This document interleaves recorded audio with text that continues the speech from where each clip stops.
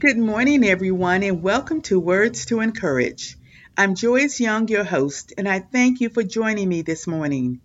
We are continuing our series of Seeking God's Presence, and today's message is part 2 of Seeking God's Presence as we continue walking in His grace.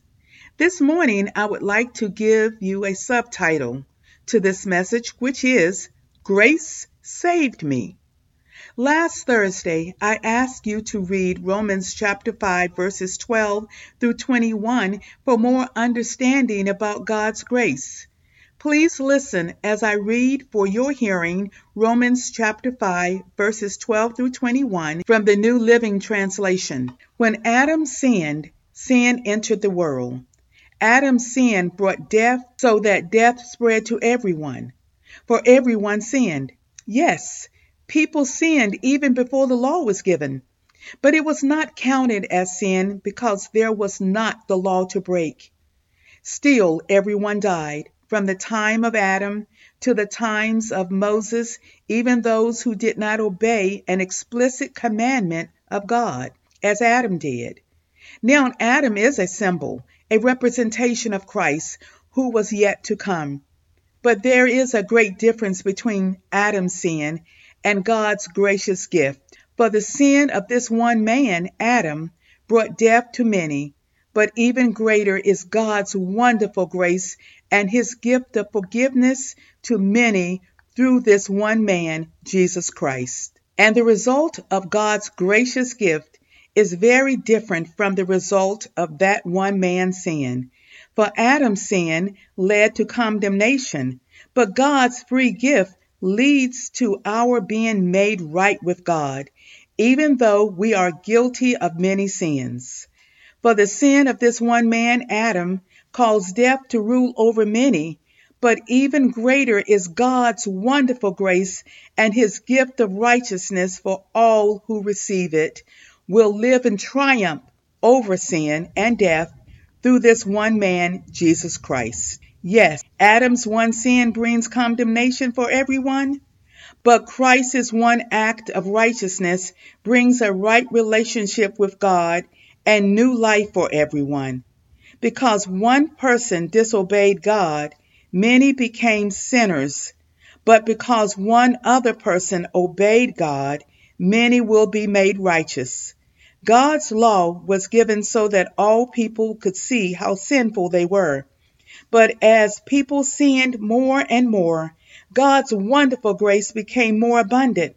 So just as sin ruled over all people and brought them to death, now God's wonderful grace rules instead, giving us right standing with God and resulting in eternal life through Jesus Christ our Lord.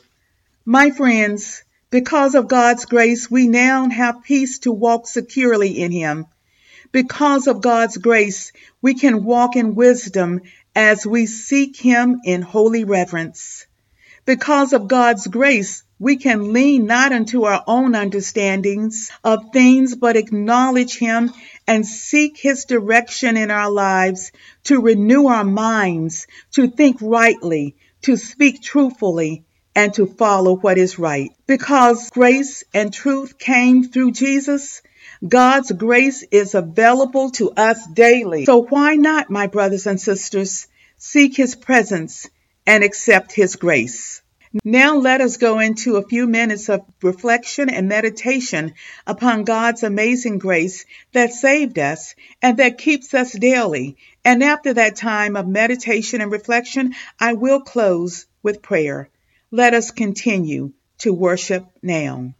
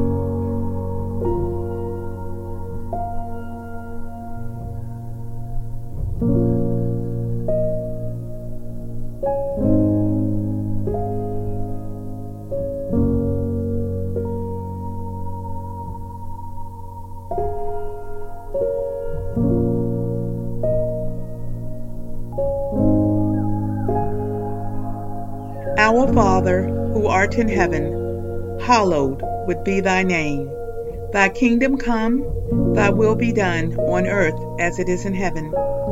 Thank you, Lord, for grace through your Son, Jesus, who gave his life so that we could stand before you, our holy God.